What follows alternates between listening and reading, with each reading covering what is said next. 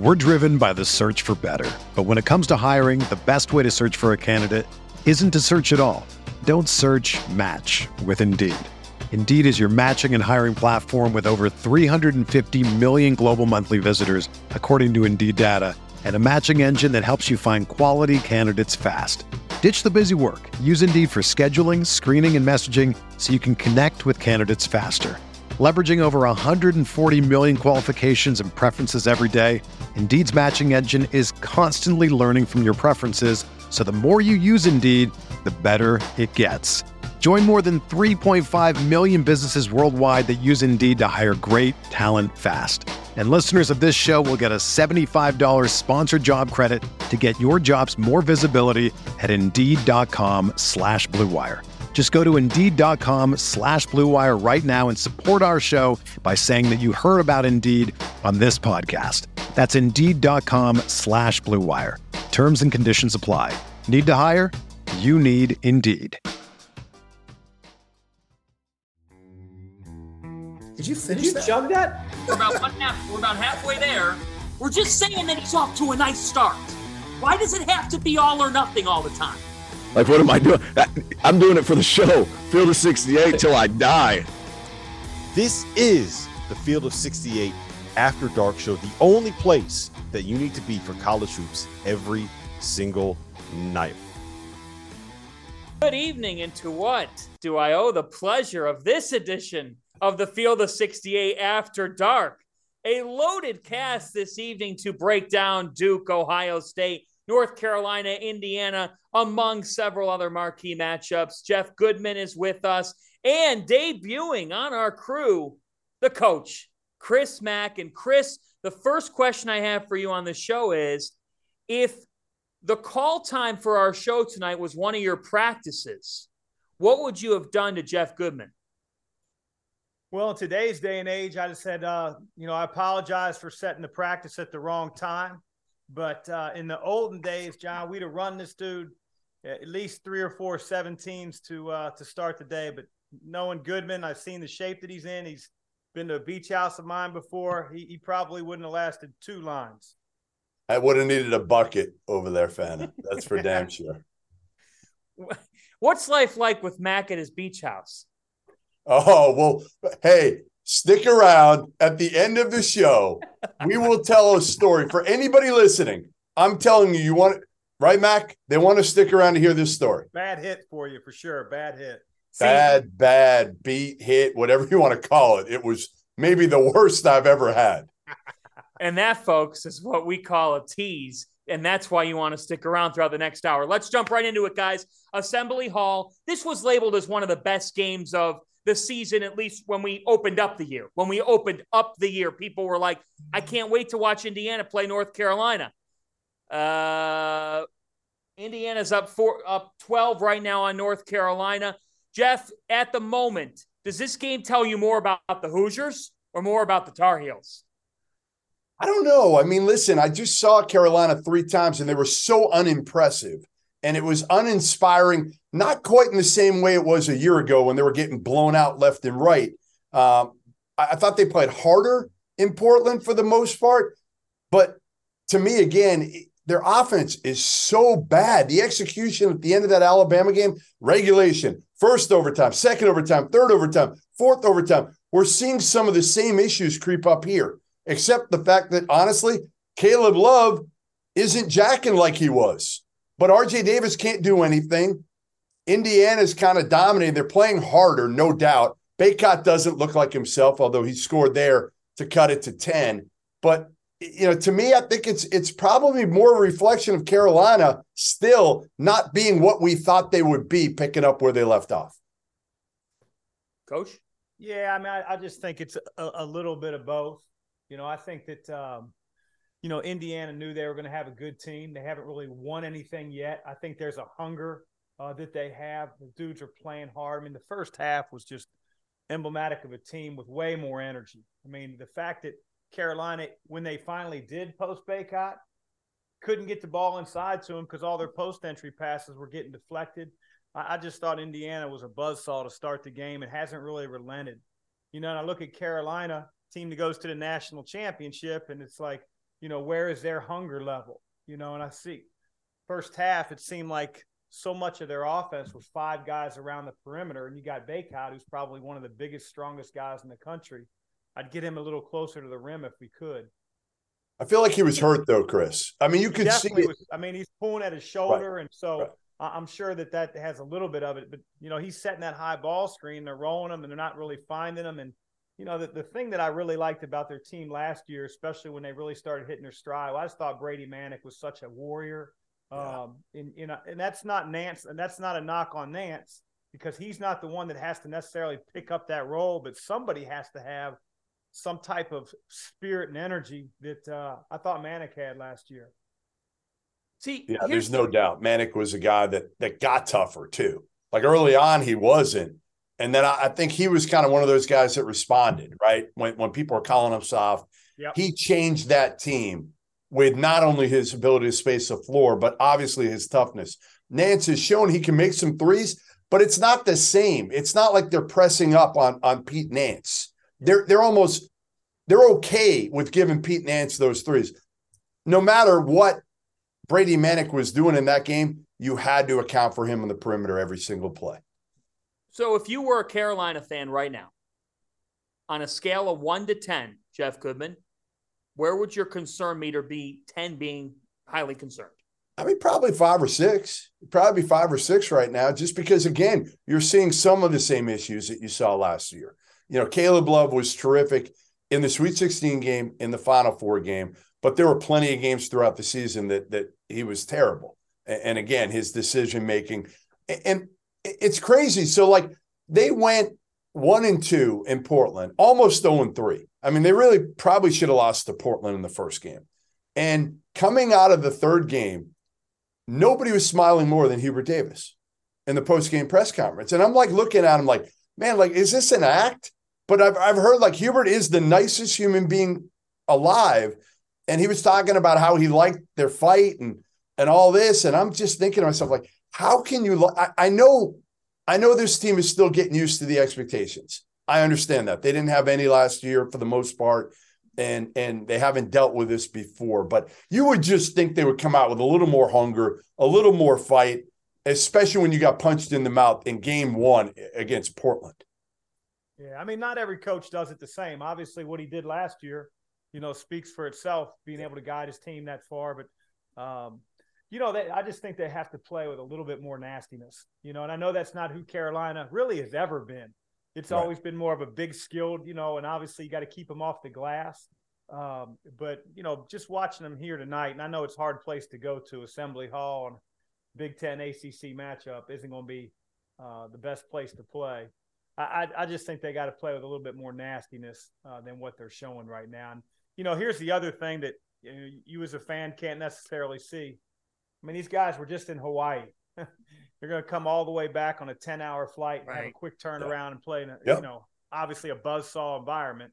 Indiana wasn't doing that type of traveling. So I'm if you're a fan, you're always worried. But at the same time, they have too much talent not to be able to get it going the right direction at some point. And how big is that, Chris? Because early in the season, we had a flurry of bye games. I mean, you could count just with one hand the amount of great home games, true home environments in college basketball. I think of Gonzaga at Texas, and look what happened. Kind of exemplify why a lot of teams don't want to do that early in the season. How big is that now? You get into these conference challenges, these teams have to play a true road game, that the home court advantage of Assembly Hall, of others, of Cameron Indoor, the difference that makes. It's not easy. And Jeff, I wasn't at Portland, but I've been to so many of those different neutral site tournaments, and obviously Maui's in a different category because of how small it is.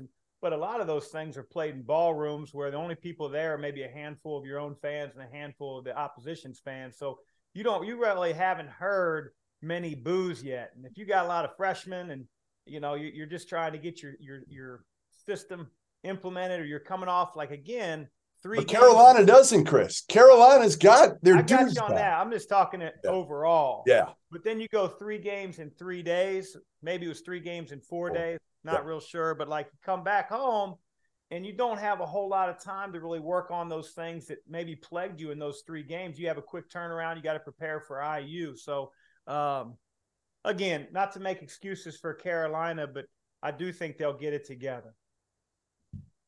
Yeah, I think they'll get it together too. I just don't know if it'll be flipping the switch like it happened last year. I feel like I don't either, and I also don't think that they're necessarily, they should have been crowned the number 1 team in the country.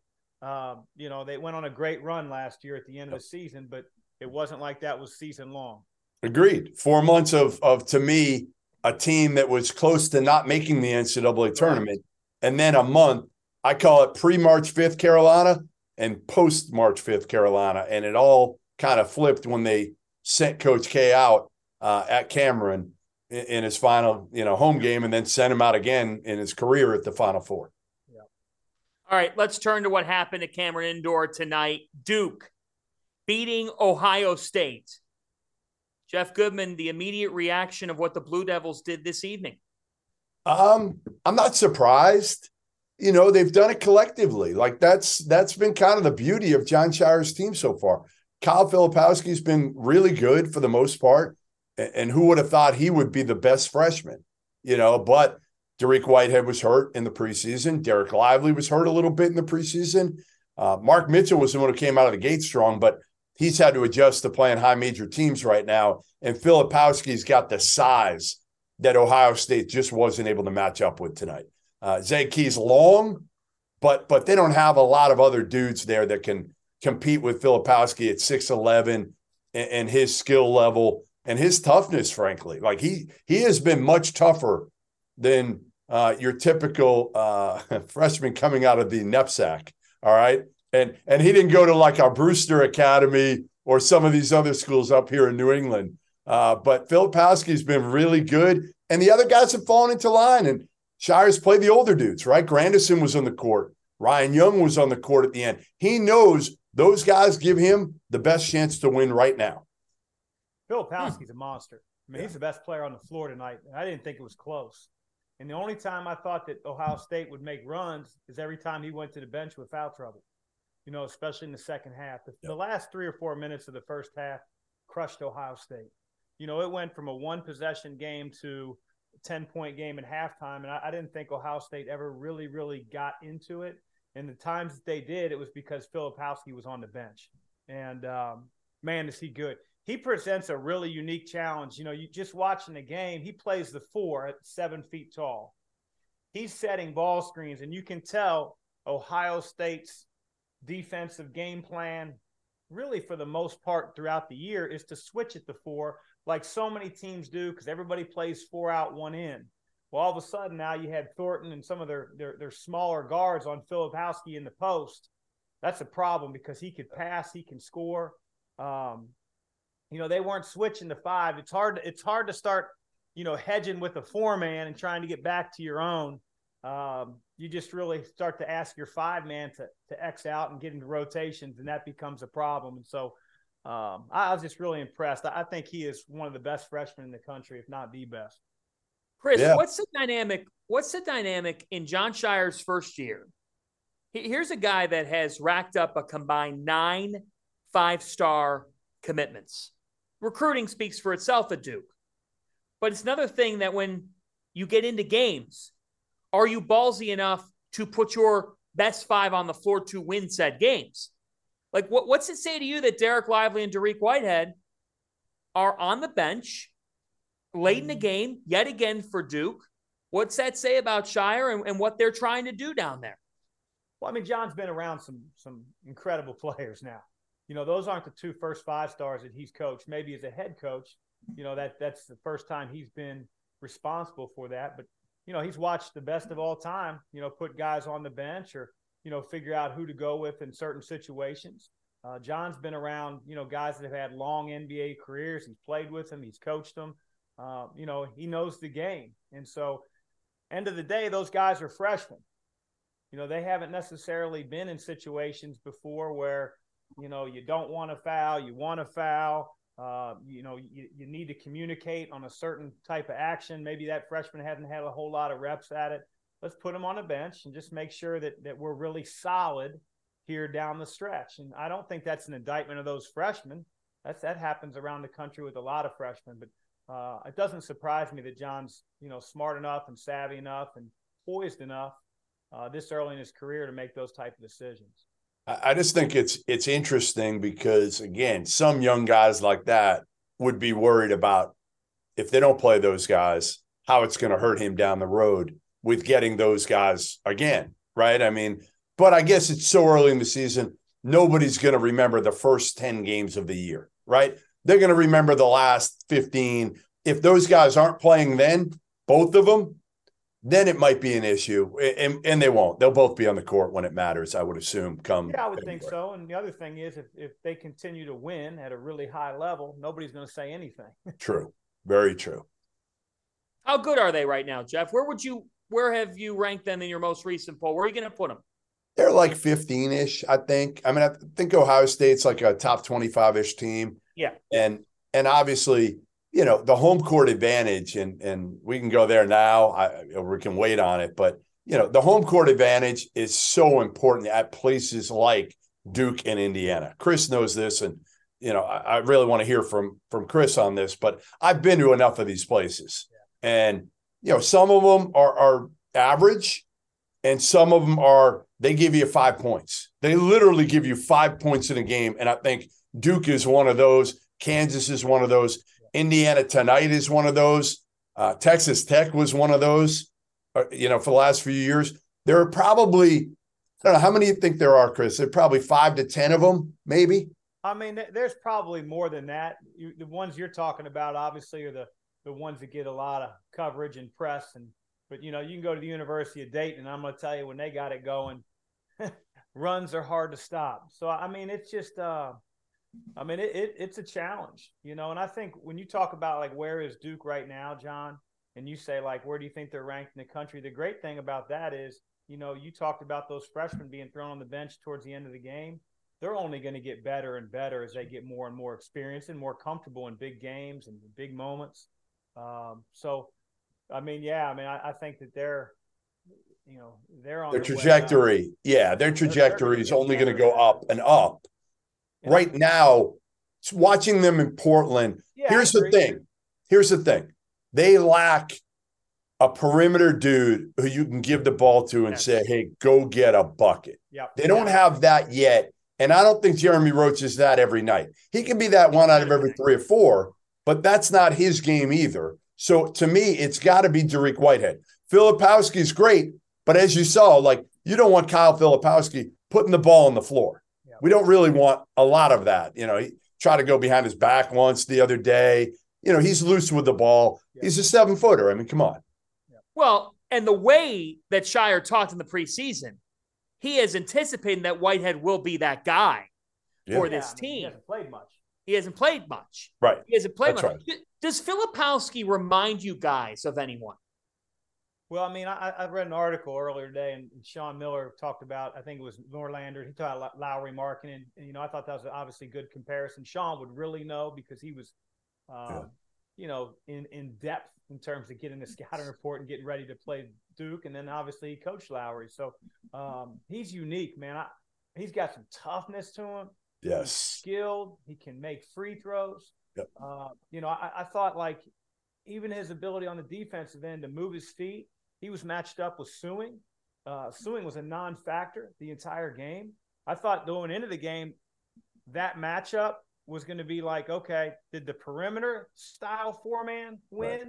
Or did I don't know what, I wouldn't say the inside guy because he's more of a Euro, type big. Did that matchup win? And obviously Filipowski won the matchup and the game. But he's won every matchup. The dude has won basically every matchup so far. Everyone. He's won every. Which again, that was the big thing, right? Like, could they guard anybody? If you're playing Filipowski at the 4 with Lively at the 5, which is really ideally what you're going to want down the stretch. Right. And Lively's been better. Like, he was better tonight. Yeah, and I'll say this, man. Like, again, it's one game, but he was really moving his feet well against Sewing. I mean, I was really impressed. He took the correct angles. He stayed in the play, blocked a couple shots. I thought one of the fouls was pretty weak, to be quite honest. He wouldn't have been on the bench, but A couple of the other ones weren't really necessarily, his guys, sort of collateral damage because a teammate gets beat. But he'll learn. He'll learn how to stay on the floor, and when he does that, he's going to be even more of an impact player for him. We're driven by the search for better. But when it comes to hiring, the best way to search for a candidate isn't to search at all. Don't search, match with Indeed.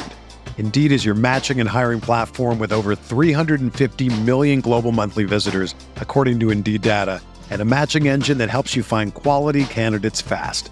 Ditch the busy work. Use Indeed for scheduling, screening, and messaging so you can connect with candidates faster. Leveraging over 140 million qualifications and preferences every day, Indeed's matching engine is constantly learning from your preferences, so the more you use Indeed, the better it gets. Join more than 3.5 million businesses worldwide that use Indeed to hire great talent fast. And listeners of this show will get a $75 sponsored job credit to get your jobs more visibility at Indeed.com/Blue Wire. Just go to Indeed.com/Blue Wire right now and support our show by saying that you heard about Indeed on this podcast. That's Indeed.com/Blue Wire. Terms and conditions apply. Need to hire? You need Indeed. Here's what I'll say too. Talking to some of the coaches who have played Duke, Caleb Love with a big three there to cut it. Big three. A big three. Well, listen, at some point, and I'm not a big fan with his shot selection. At some point, you just got to live with it, I guess, because you don't have other guys that can score right now. Right.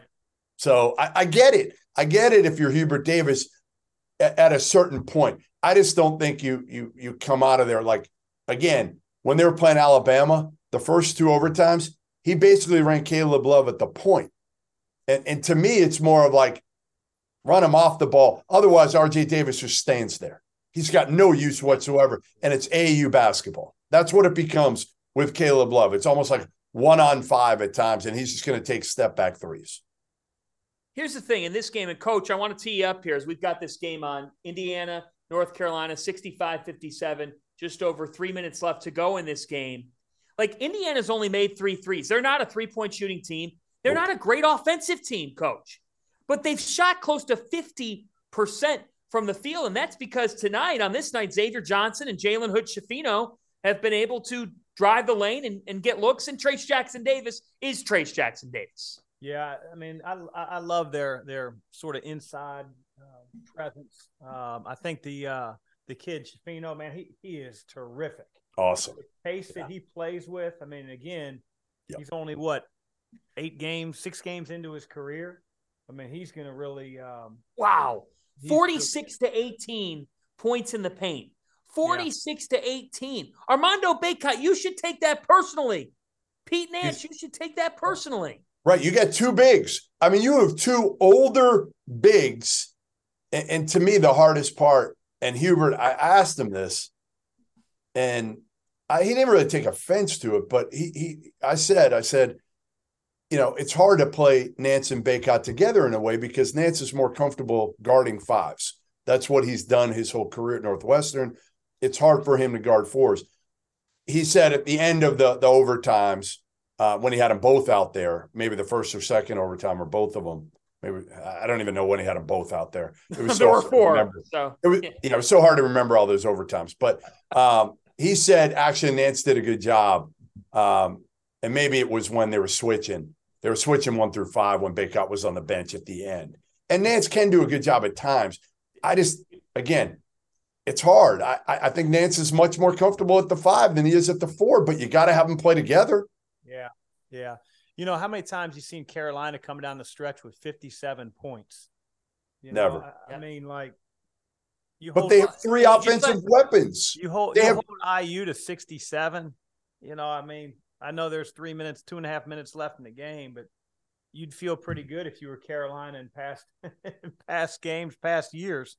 Well, think about this. Yep. Leaky Black is not a scorer. Correct. They have no bench for the most part, right? No bench for the most part. You know, they played a little bit more tonight, and Hubert has wanted to, but really, you have 3.5 scores. Pete Nance isn't a big-time scorer. He had some points early, and they just keep going to Trace. They just keep going. Every time Nance is on Trace, they're going to go to Trace because they feel like they can win that matchup every single time. Yeah. And Pete Nance, the best kid in the world, but he's got to probably show a little bit more toughness. Look, I like Indiana guys. I like them. I think they're a top 15 team in the country. By the same token, the ease in which they're getting these looks. Yeah. Xavier Johnson with a teardrop. That was like clockwork. You post up Jackson Davis. If Trace Jackson Davis gets in one-on-one single coverage, how many matchups in the country is he really going to lose? Trace is tough, man. Because Chris, did you see Trace coming out of high school? Do you remember? Oh, yeah. So the word, I don't remember him, but they say early on he was kind of, I don't know if lazy is the right word, but like he wasn't the toughest dude and he didn't work the hardest. And he has gotten better and better and better every year. Yeah, I mean, it's hard to speak to a kid's work ethic. You know, obviously I saw him during high school and AAU and whatnot, and you could see the potential because he was long and he was athletic and he had a pretty good touch and a good feel. But, you know, I know that early on, he needed to get his motor going a little bit more. Yeah. And I tell you what, seems like he's got a heck of a motor right now. Sure does. But it's easy to play that.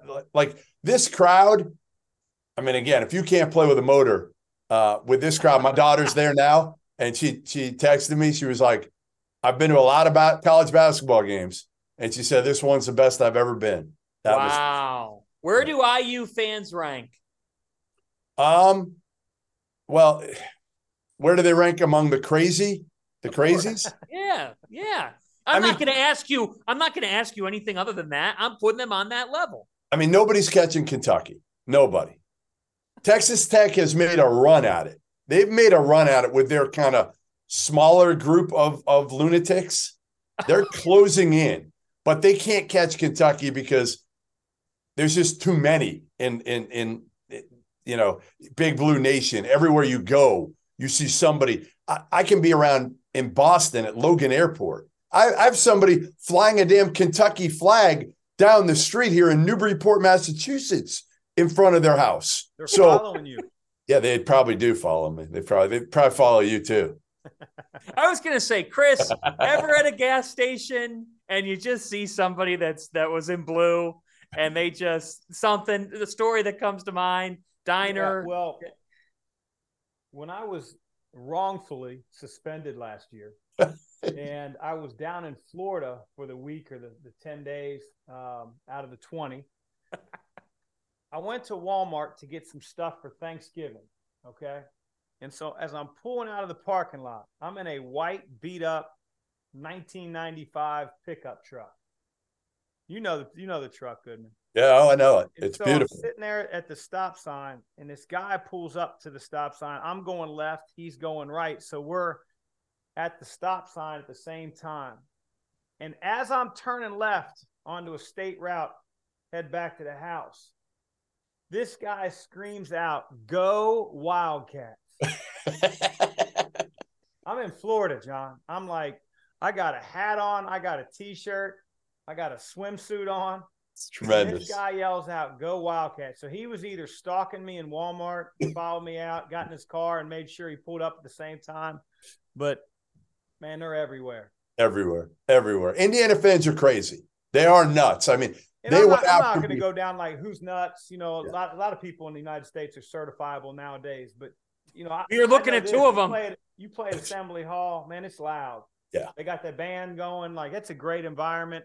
Obviously on a night game, a Wednesday night, Big Ten ACC Challenge, you're talking about games start at 9:15, 9:30. I'm sure some of the students have a few pops in them, including your daughter. No, she didn't drink before the game. She told me. Good. Listen, I didn't go tonight. I was supposed to go. Had a room at the Graduate, was all set, was going to go from Portland. And then I decided, you know what? I didn't want to be there if they won it. I didn't want her to feel like Dad was here and I got to worry about Dad or anything like that. Go party, have fun, drink, whatever you got to. Don't drink. All right, you're underage. Don't drink. Hell of a role model, Dad. You know what I mean? Like, drink responsibly. Drink responsibly. How's that? Mac, can you see Goodman at college drop off with the boxes and bins? No, What do you mean? Why not? I don't know. Come on. You saying, how are the, wait, I have to hear this from you. Okay. And then we got to go to Jerry Stackhouse after this. Yeah. But you're in the hallway dropping your daughter off at college. How were the other parents? Did you just see some? Because as Max said, people are certifiably nuts. There was nobody there. She went to an early session. There was nobody there. She went like 2 weeks, a week or two before everybody else and did a class. So class, right? Yeah. So legitimately, there were like 600 freshmen that did this, and they were spread out in all the different dorms. So I didn't really see, other than her roommate, and her roommate's not a sports fan, so her and her parents had no idea. I Then haven't dropped mine off yet. I got a senior in high school, and so she'll be there. She'll be going in the fall, and I got a junior. So I haven't been there, so I can't make fun of Jeff too much. But I can tell you this: I'm not going to make a video and put it on social media where I start crying dropping off my kid to school. I mean, I didn't think I was going to cry. I didn't think I was going to get choked up on social media. You know what I mean? Like, you have the ability to cut it and say, "Hey, that's I'm not true. going to put that out." That is true. I wanted to show that I'm not the asshole that everybody thinks I am. How's that? I don't know if it worked, but I feel like a few people saw that I'm not that person that you portray me to be. There you go. That's fair, man. That's fair. No, there's certain national media members, looked at that video and said, you know what, he might actually be okay. He might have a heart. Yeah, he might have a heart. I'm not sure, but he might. All right. Speaking of heart, Jerry Stackhouse tonight got his money's worth. Yeah. Talk about an atmosphere. Siegel Center is awesome.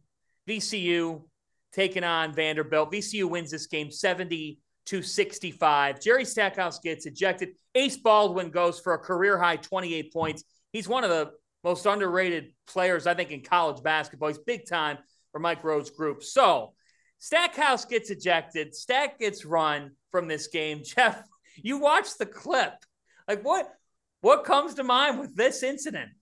Well, I mean, the only thing I can think of, and I don't know if Mac even knows this, but like Stack has everybody blocked on Twitter. Like, if you say anything even halfway negative about him, like Mac, if you tweeted out, hey, Stack, like your tie is crooked tonight, he'd probably block you. Anything negative, he's blocking everybody, which is unbelievable that a dude who accomplished what he did is that thin-skinned that he can't handle a little criticism. Are you blocked? Yeah, I'm blocked. Of course I'm blocked. I'm blocked, though. It goes back. So when Bryce Drew was fired, he was fired after 3 years. He went to the tournament year one and then didn't have Darius Garland the whole year in year three. They went over. So, like, he didn't do a good job, but, Darius Garland's pretty good. We see that now, right? Pretty good.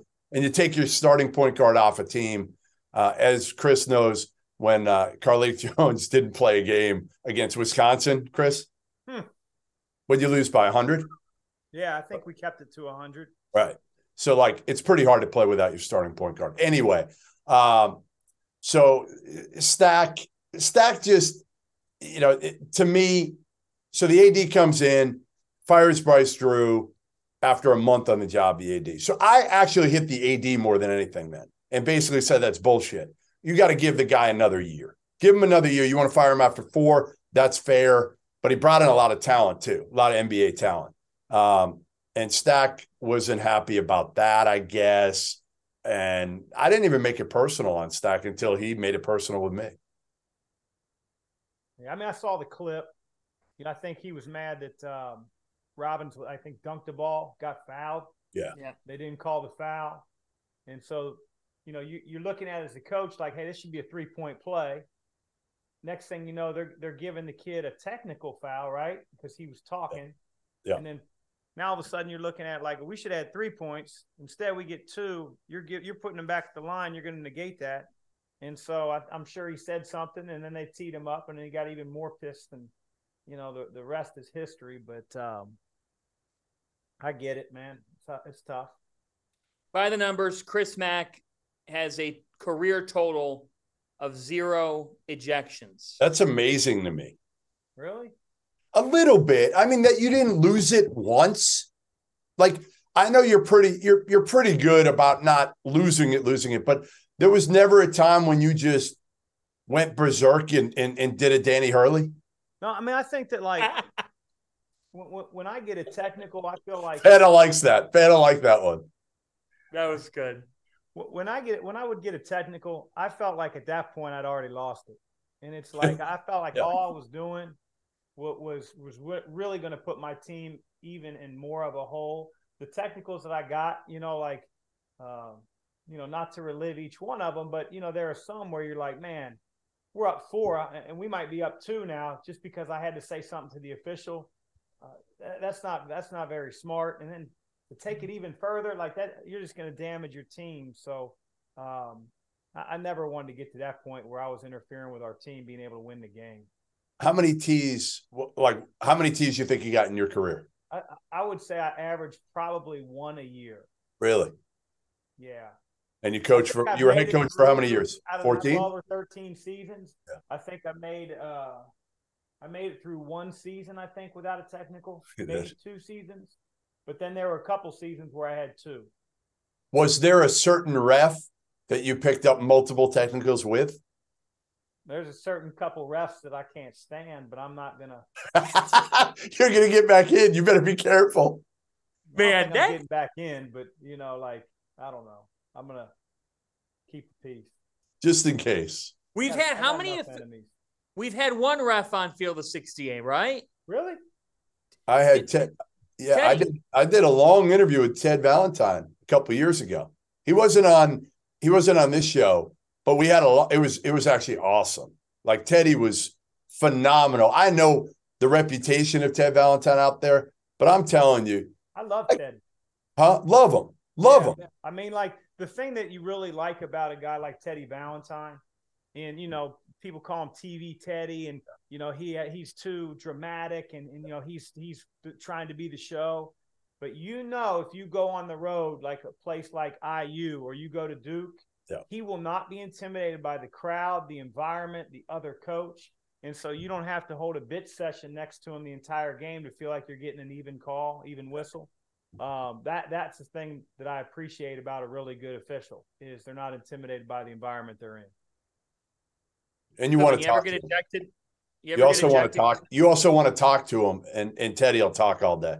He'll talk. You just can't talk across the floor. And there's a lot of guys, especially the ones that start to earn their stripes, they don't want you to talk across the floor. And sometimes you might be talking across the floor to a younger official, but if they have the game and they're the lead official, they're gonna make sure that you don't. Yeah, Mama Bear is protecting, and it's like, come on, man. Goodman, you ever get thrown out of a game growing up or high school or? No, I was in my best behavior, actually. No. 0 between you two. I almost got into a little bit of a fight in slow pitch softball earlier this year. Yeah, almost. I got kicked out of a game. You did? For what? Yeah, St. Christopher Holiday Tournament. What'd you do? Rocky River, Ohio. Game is place. What's that? That's a nasty place, huh? Rocky River, Ohio. Rocky River, Ohio. Yeah, real nasty. So St. Christopher Holiday Tournament. I'm in the 5th grade. We are down, I think, 3 or 4 with about a minute and a half to go. Which feels like being down 36 if you're in the 5th grade. Yeah, hell yeah, it does, because we got to find a way to hit a 3. And Mac knows because he coaches. He's coaching. It's like first and second graders. Right. And being a hoop head growing up, I know how much that is. So I'm getting after it. I mean, my ass is diving to the floor for a loose ball. And I don't know who the kid was. God bless him. I hope he lived to see this day. But we both go down, and I go down on him. Now, even in the 5th grade, that's a heavy load. I go down. He turns me over, and he gives me a little trash talk. My Reebok hit him. Kicked him? I kicked him. In the grill? Oh, I was sent straight to the confessional at St. Like a Christian Laettner, Timberlake, stepping on his chest kind of thing? Or I was thrown out of the game in tears. I think my parents wanted to kill me. We bank in a freaking 3 to force overtime. I storm the court, thrown out of the game. Should have gotten any CYO ref should have gotten teed up for that. That's where CYO pregame, postgame prayer, that whole deal. Chris, you know this. Like, forget it. Forget. I'm still in it. I can't blow off the pregame, postgame prayer here. They do prayers, bro, pregame and postgame? Pregame, postgame prayer. Grade school, Goodman. Man, I didn't do CYO. Yeah, I can tell. I'm a Jew. What do you want? You can't be anti-Catholic over here now. You know, I played in some other, I don't even remember what it's called, but it was. Well, speaking of religion, Notre Dame shined tonight. They rolled past. They end up rolling. And the game's over. Can we do a little wrap up, put a bow on this Carolina Indiana game before we get on to the Irish? Yes, let's do that, please. And that game is final at Assembly Hall, 77-65. It is After Dark. John Fanta, Jeff Goodman, Chris Mack are with you here to break this down. Immediate reaction here. A 12-point game, and the Hoosiers come away with a win. Chris Mack, for Indiana, what's this represent? I think it means a lot. I mean, obviously they also had a hell of a win about 7-10 days ago at Xavier, basically playing down the entire game. For them to come out, tonight, I know it was their home crowd, but really from the get-go, I didn't think that Carolina was ever really in the game once Indiana started to, their energy level from the very beginning was different. They played all the way through, and Trace Jackson Davis is, having the type of year that I think he expected, and Indiana needs him to have to, be one of the best teams in the country. Yeah, it was like a validation win to me. Yeah. Validating the people that were ranking Indiana, right? Like me, top 10-ish preseason. This is a team. All that stuff. We forget, this was a team that was a loss away from not getting in the NCAA tournament last year. Yeah. Think about that. They had to beat Michigan and Illinois in the Big Ten tournament just to get in the first four. Everything changed. The other thing is that I really like about IU is, you got Xavier Johnson, who, I know he has some weaknesses, but man, he's a fifth-year old, senior, and the thing that he does is he plays his tail off. Man, he plays hard. He's going to defend. He's going to keep driving the ball. He knows where his bread's buttered, and he takes a lot of pride in that role. And, you can just tell he wants to win. Here's the thing that stands out, Jeff. North Carolina, 5 assists. Yeah. Well, on the entire game. They couldn't run any offense. I mean, they legitimately couldn't run any offense and did not run any offense tonight. But give Indiana, their defense, a lot of credit, right? Like, they wore them down. They brought in guys like Jordan Geronimo and Trey Galloway and Tamar Bates. And obviously, Renew is really good. Jalen Hood, Schifino, and Renew played together at Montverde. And, I love Renew, what he adds to this team. Different look. They just have depth now. They're not so reliant on having to play Trace and Race so many minutes. Trace played 31 tonight. Race played 27. To be honest, if it weren't Carolina, they probably would have been down a little bit from there. Another day is here, and you're ready for it. What to wear? Check. Breakfast, lunch, and dinner? Check. Planning for what's next and how to save for it? That's where Bank of America can help. For your financial to-dos, Bank of America has experts ready to help get you closer to your goals. Get started at one of our local financial centers or 24/7 in our mobile banking app. Find a location near you at bankofamerica.com/talktous. What would you like the power to do? Mobile banking requires downloading the app and is only available for select devices. Message and data rates may apply. Bank of America NA, member FDIC. One final thought on Indiana, Jeff. Mike Woodson. Yeah. The NIL component, the brand that they are in this current day, let's face it. A couple years ago, people didn't know what to make of Indiana basketball. And a year ago at this time, people would not have been able to say, well, they could be the class of the Big Ten Conference. The Hoosiers have never won the Big Ten tournament. They've never won the Big Ten tournament. That's on the table among a ton of other things. What do you make of the state in this program? And if you're a Hoosier fan right now, I want to hear this from you. what is the realistic expectation that you should have for this program this particular year?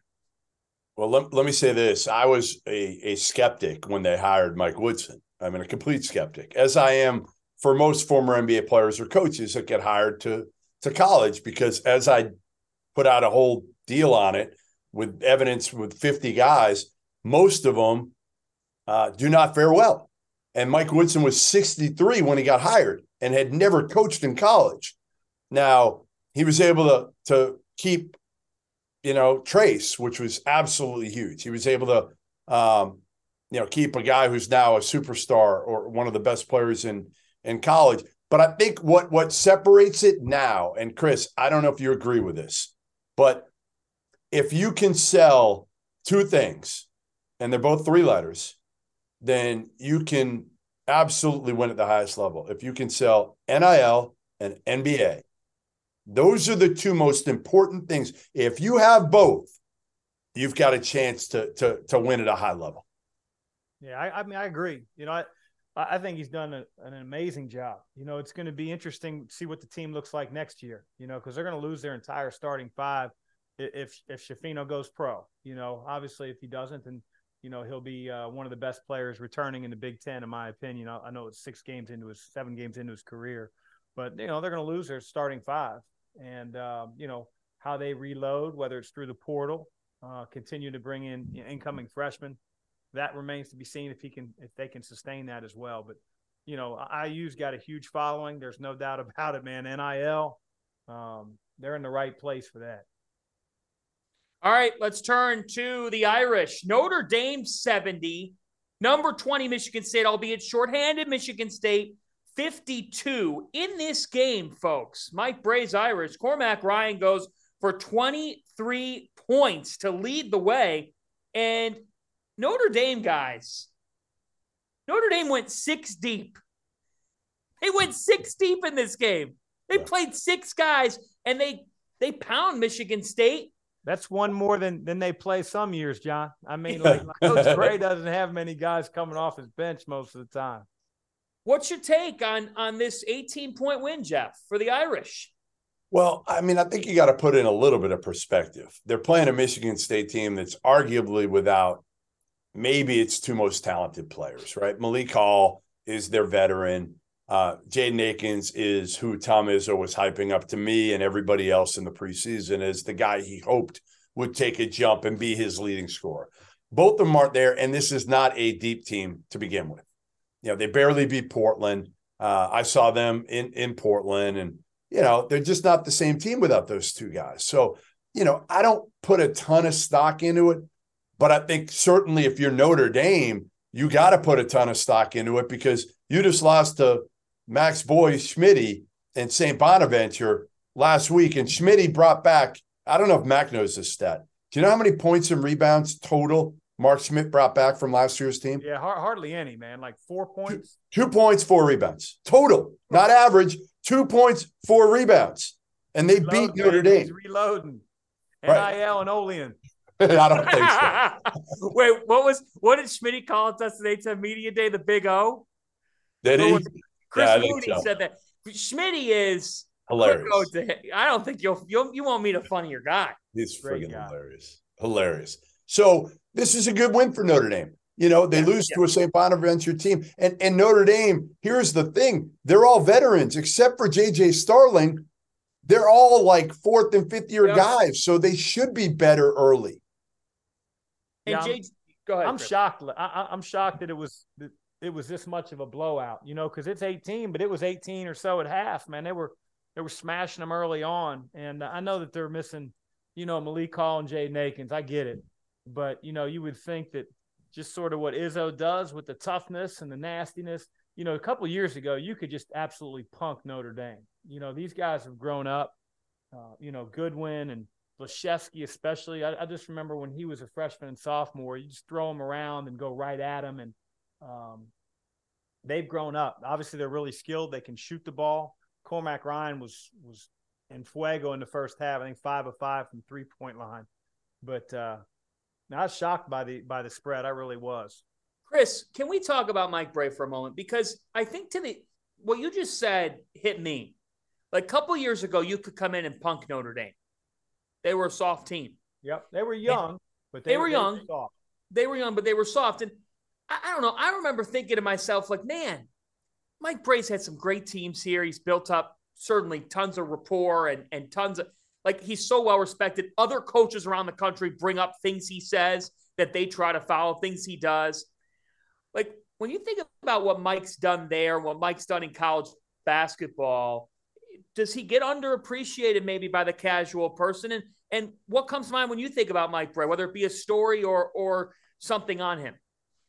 I just think, Mike, the players love him, man. They love him, and I think it's this is going to be a weird thing to say, but I think it's a hard place to recruit, for certain types of basketball players. Like, let's face it, a lot of kids are, coming from the inner city and they make it big and they go to big time places. And Notre Dame's not necessarily a team that you're going to think of that, has those type of players. Mike's gotten DeMatha kids and, he's gotten kids from, up east, Catholic school kids.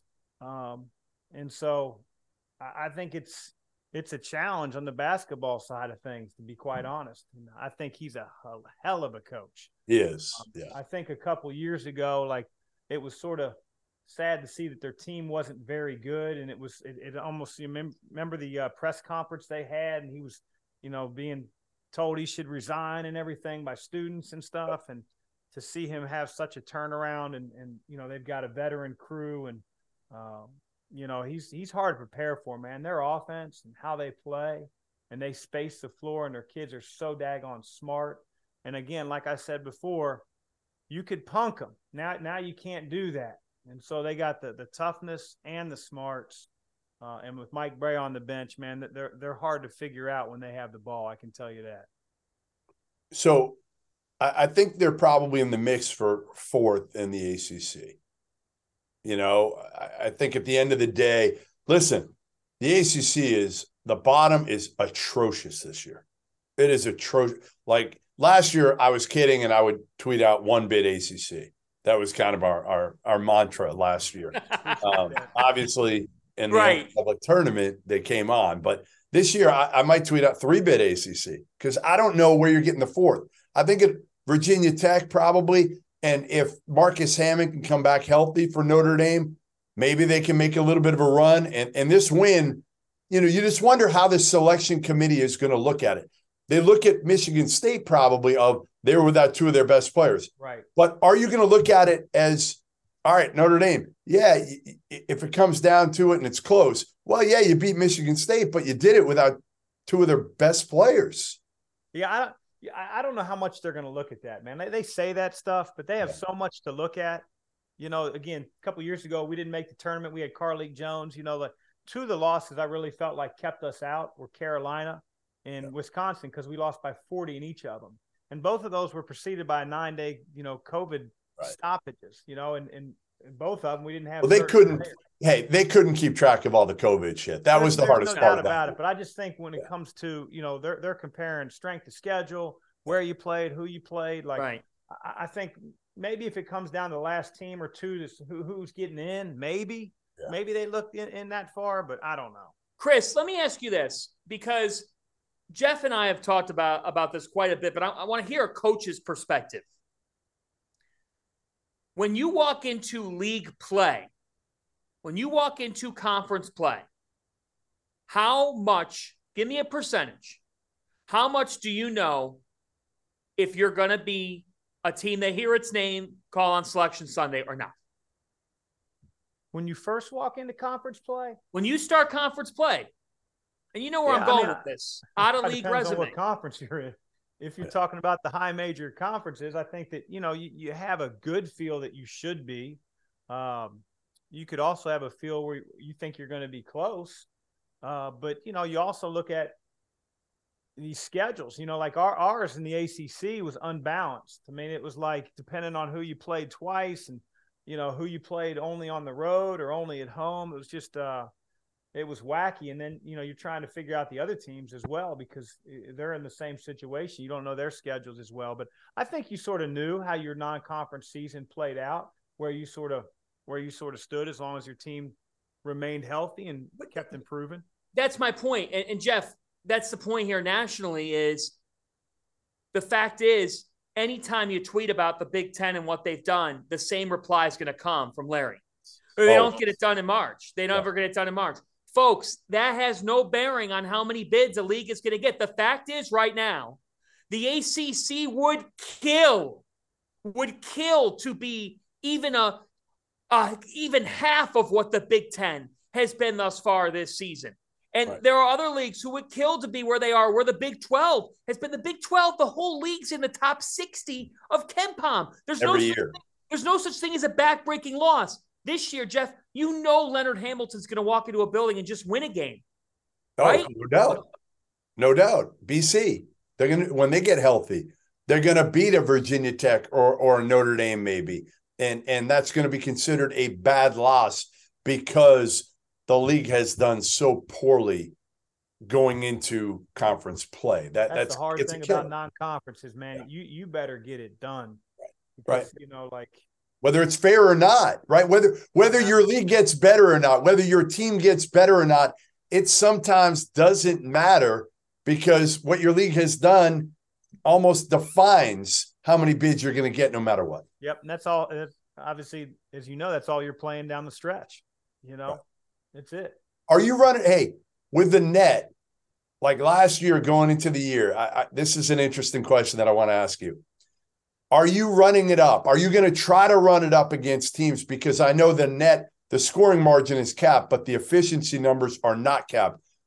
A lot of coaches have told me, they're running it up if they can in these bye games to try to get their net ranking higher. Yeah, I would say I wouldn't be in that category. I mean, don't get me wrong. It wasn't like we were pulling all our starters with 6 minutes to go and letting the score go from 40 down to, 15. But it was whoever was out there, I wanted them to play at their absolute best and, play the way that we practice. Had nothing to do with the net. Yeah. We just want to continually get better. When younger guys get in the game or guys that don't play as much, I don't want there to be any drop off in terms of execution, in terms of hunger, desire, hard play, all that stuff. But, I'm not going to run up a score specifically to keep a net. Yeah. All right, we got a couple minutes left here. We've hit a ton on the Big Ten ACC Challenge, which the ACC has claimed they've reached 8 wins. We do have the Big 12 Big East battle. That is split 2 games apiece. Butler beats Kansas State. Manny Bates went off tonight for Thad Matta's Bulldogs. It's a good win for Thad because after a bit of a rocky performance in Atlantis, they needed to get that one. They hand Jerome Tang and the Wildcats their first loss. Texas Tech beats Georgetown 79-65. Not surprising to see the results of the game. A little surprising to see that it looked like an absolute blowout. Hoyas tried to close in. They weren't able to. TCU, 6 guys in double figures. They shut down Jared Bynum. You were there. You were there, right? I was there. I was. How did TCU look with Baugh and Mike Miles? How did they look? They are a boa constrictor, the way that they pressure you. It's not sexy. It's not flashy. Yeah. At times, it reminds me of like some of Tony Bennett's ugly Virginia teams that just won. The difference is they have great speed and explosiveness. And the fact that now Baugh and Mike Miles, guys, can run the way that those two create dribble penetration. And if TCU does anything from 3, tonight they started 6 of 11 from 3. That's the game. Ed Cooley had to call 2 timeouts in the first 5 minutes of the second half. Not happy with his team tonight. Their guard play. Their guard play was atrocious, right? It was not good tonight. I mean, right now what you're asking, and Chris, I'm curious to get your thought on this. Like, Providence lost their entire starting 5. So now they're asking Jared Bynum to be the guy. And he's having trouble doing that. But that concept of you have to figure out a way to get guys to develop. But sometimes what a really good role player is just who they are. And I think right now PC's trying. They're an example of that. There's several teams like that around college basketball. It's tough, man. You know, you got the transfer portal that is completely changed it, you know. And so I remember a kid that we had several years ago, James Farr. You know, I'm not sure if the transfer portal were around then and you had instant eligibility when you transferred, if he'd have stayed at Xavier. You know, he played like 40 minutes his entire freshman year. He didn't play much more than that as a sophomore. By the time the kid's a senior, he's second leading rebounder in the Big East behind Angel Delgado. You know, so the development piece, man, John, it's not as easy as it used to be. You know, kids want, you know, the opportunity to play early on, and you know, it's a little bit like when free agency came into baseball years ago. When you were a kid, you sort of remember everybody on the, you know, Cincinnati Reds or Boston Red Sox, and now it's just like everybody's new for the most part each year. Can I say something to you, Jeff? And just after being in Fort Worth tonight and watching TCU, like I know that football is obviously the priority right now, and they could make the college football playoff. And you know, their folks were saying, look, we get people in here for the Big 12. It's a little difficult right now. That being said, folks, if you're a TCU Horned Frogs follower, or if you're a college basketball junkie, like, understand this. Jamie Dixon has done an incredible job with Texas Christian University basketball in the toughest conference in college hoops, and in a program where, frankly, it's not just easy to walk into TCU and win. They don't have some rich history, Jeff. No, and he kept everybody. He did what a lot of programs were unable to do, retention. Yep. He retained everybody, and that's why they've got a chance this year. A really good backcourt. Damian Baugh was screwed with this stupid NCAA suspension for signing with an agent, like an whatever you call them. You know, you got certain agents that are NBA approved or NCAA approved, and he signed with one that wasn't. Like, come on, nobody even knows where to find the damn list. I don't know where it is. Nobody knows where it is. So, like, get rid of these archaic, some of these stupid rules. Anyway, all right. We got to have two things before we go. Yep. You know what they are. One is a beach house story. Yeah, I'll let Mac tell that one because I've told it, and Mac will tell it better than I think I will. And the other is? The toast of the night. The toast of the night. All right. Why don't we start with the toast of the night? Because I feel like the beach house story is a great way to end. All right. So, all right. Goodman, you're going to set the tone for toast of the night. Who are you toasting? So, my daughter, I believe, likes this. I shouldn't admit this, but I do think she's had some alcohol in her life. So it was downstairs, and I'm gonna crack it open for her and all the other Indiana students that have been through. She's only a freshman, so she hasn't been through it. But what about those seniors? They've been through some lean years, and now they get to enjoy the biggest win of certainly the Mike Woodson era, and the biggest win in a while, to be honest. So cheers to all of them, Mike Woodson, the players, the students, Talia. Drink responsibly. Don't drink, Talia. Have fun. Enjoy the town. And don't cry. Don't cry. Don't cry. I will not cry. Chris Mack. Yeah, you know, I'm more of a, you know, Miller Lite guy. And so I'm going to, first of all, I'm going to take a drink before I toast here. It's good. I'm going to toast Manny Bates. Okay. Here's a guy that back-to-back years suffered shoulder injuries and, you know, back-to-back wasn't able to play. When you see Manny Bates, when they last show him at NC State and you see him now, he looks like Dwight Howard on steroids. Like his show, he looks massive. Yes. And for somebody that, you know, years ago, 30 years ago, my career, I had 2 ACLs. Man, you sit out, you feel really removed, you know, removed from teammates, just removed from being a part of the team. Guys include you, but it's just not the same.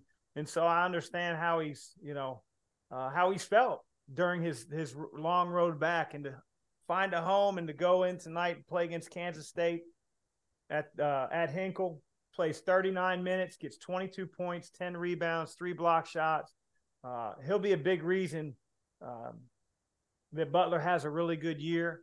And I'm happy for Manny Bates. So here's to Manny. All right, Manny. Manny Bates, baby. Manny Bates.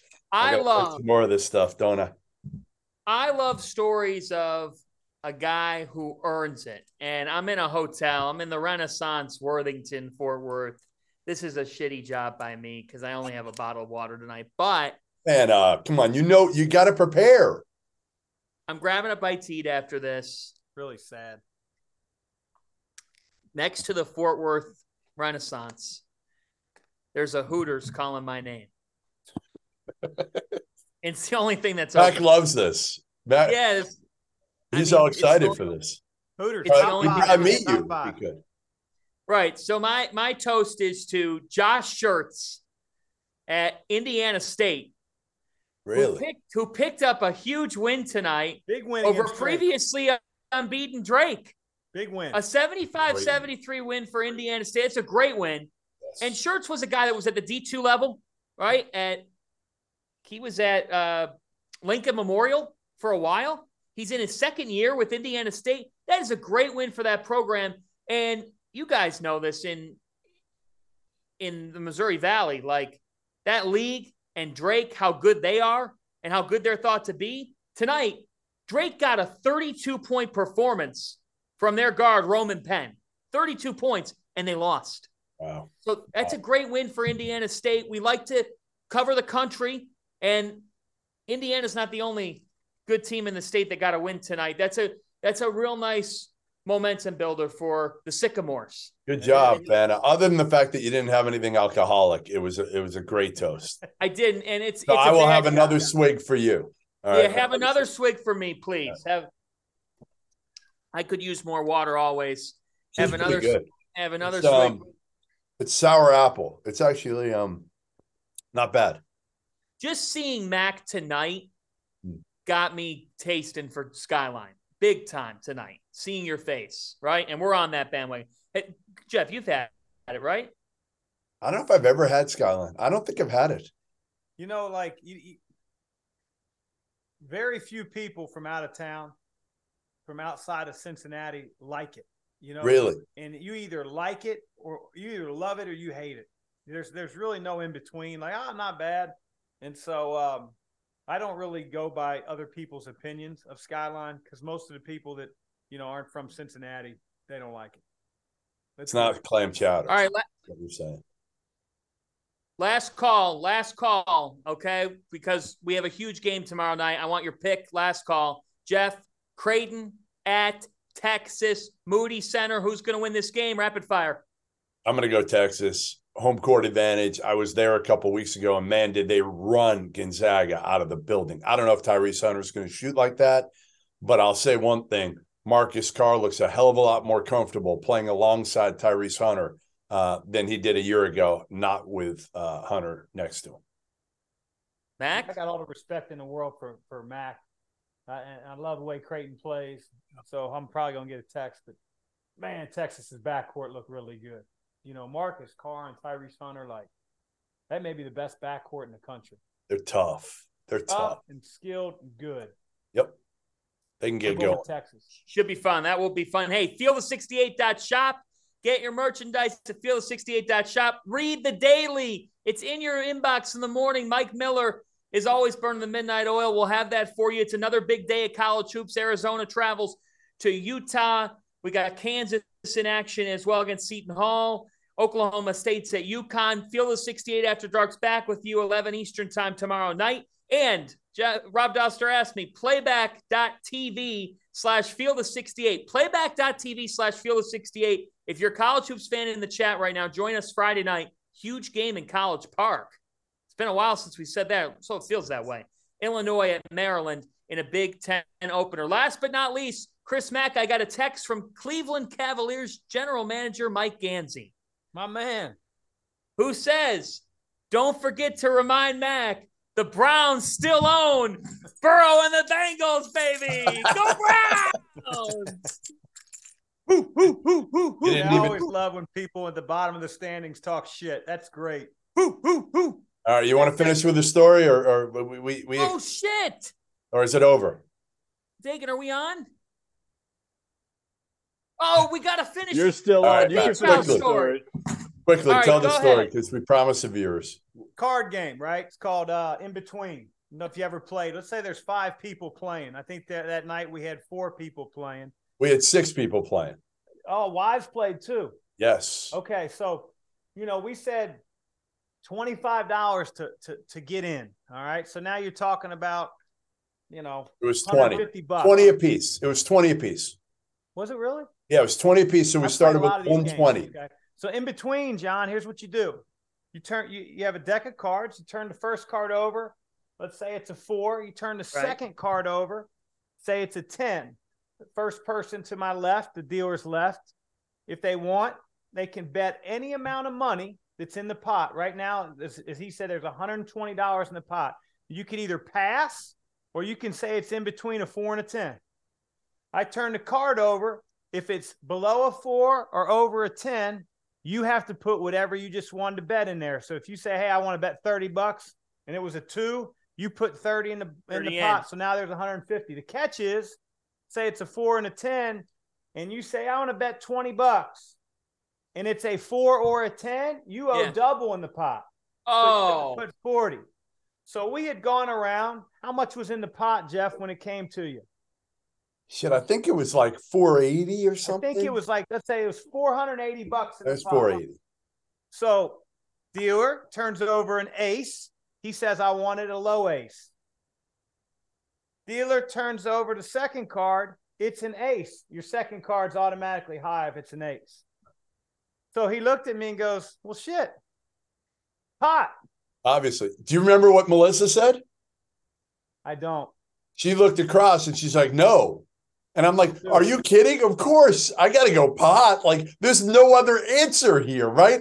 I'm going to win this. You're going to win it. Back. Yeah, you're I'm going to win done. it. Yeah, I'm going to win the whole pot. Yes. So I turn the card over, and it's an ace. Oh. So he has 960 that he has to put in. And you know what the best part of this story is? Jeff, all my buddies said that, like, that second card, or the card that I turned over, yeah, you shouldn't have had to pay double. And I really? can't remember why. I want some money back then. Yeah, you probably did. Venmo. But anyway, he put $960 in the pot. The pot was over $1,400. I can't remember who won it. Was it me? I don't know, but I had to Venmo you a lot of money at the end of the night. You did have to Venmo me. I cut some of the losses off, and actually, Melissa cut some of our losses off. But I think we still owed you $480 at the end. Oh my God! It was a $480 night playing a friendly game of great night. It's a great night of in between. It was actually funny, but the best reaction was Mac when he turned over the other ace, and he saw the look on my face. He did a sprint around his house. He was so happy, so excited, and I was shell shocked. How can you not be? I love to win, and I love to watch my friends lose. Oh, and there's a portion of college basketball fan bases that would have done the same exact thing around the house. I mean, you were the guy that was just like hounding me along with your boy Mike Gansey about the Cleveland Browns, Cincinnati Bengals. You know what I mean? So you always root against your friends. Hell yeah. I got you a week from Sunday. That's all right. I don't know what's going on with the bottom of the standings. I only worry about up top. Oh, screw you. That does it for us on After Dark. We'll be back later today at 11 p.m. Eastern time, like we are every single night. For producer Dagan Hughes, for Chris Mack, for Jeff Goodman, I'm John. For the ones who work hard to ensure their crew can always go the extra mile, and the ones who get in early so everyone can go home on time, there's Grainger, offering professional-grade supplies backed by product experts so you can quickly and easily find what you need. Plus, you can count on access to a committed team ready to go the extra mile for you. Call, click Grainger.com, or just stop by. Grainger, for the ones who get it done.